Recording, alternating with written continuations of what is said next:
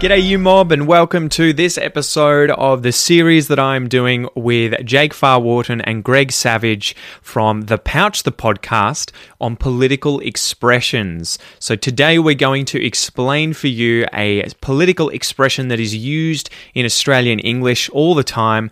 Don't forget to go and check out their podcast, The Pouch, if you want to learn about all things Australian politics. So guys, I hope you enjoy this informal, fun discussion. Three guys getting together, having a bit of a laugh whilst talking about Aussie politics and also trying to teach you some Australian English at the same time. All right, guys, so tap the currawong and let's get into it. Gerrymander. I love gerrymandering. Hey, go for it. Greg's I really like him too. Greg, do you want to take this one? Well, I mean, I don't know if I can give the good definition. I just know that on our podcast, when we brought up gerrymandering, I was like, it just sounds like old dirty underwear, doesn't it?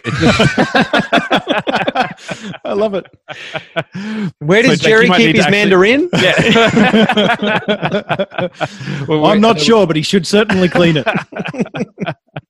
So I think you might need to field this one again, Jake, because I'll mess it up. But yeah, you go ahead. So we have these things called electorates, essentially, and electorates are they're geographic boundaries, but they are meant to be balanced on essentially a certain number of people. If it's a state like Western Australia, it's normally about 100 to 150,000, plus or minus about 20,000, I think it is.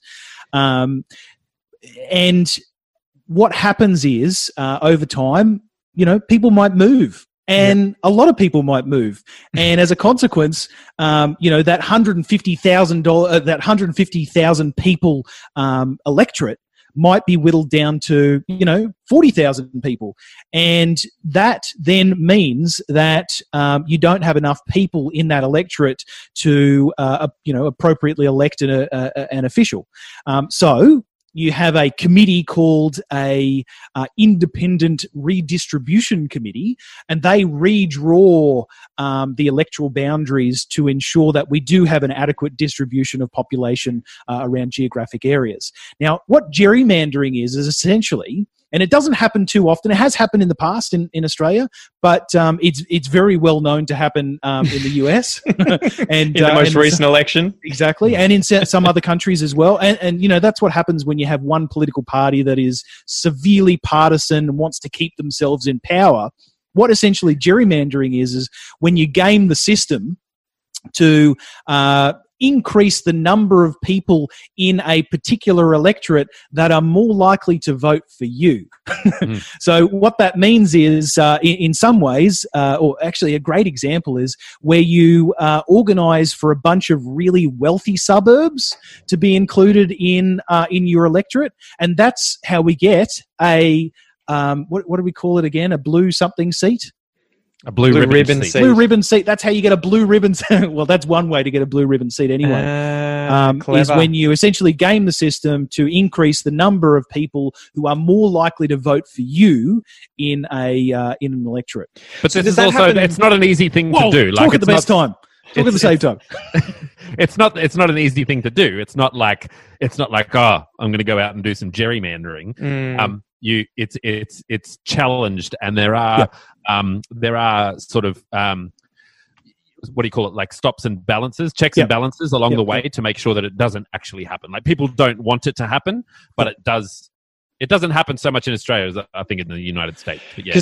Does it happen with other things too? Not necessarily as Jake explained, but where you say set up the days or the times or the places where people can vote. Yep. In order to attract a certain crowd, or make it a certain crowd that's going to vote against you, not turn out, especially in America where voting is optional. Yep. Yeah, I mean, I'd use America as an example where that does happen, where it's sort of, what is it, the first Monday of the first week in November, I believe it is. It's something like that. And there are only certain people that can get off work in order to vote on a Monday.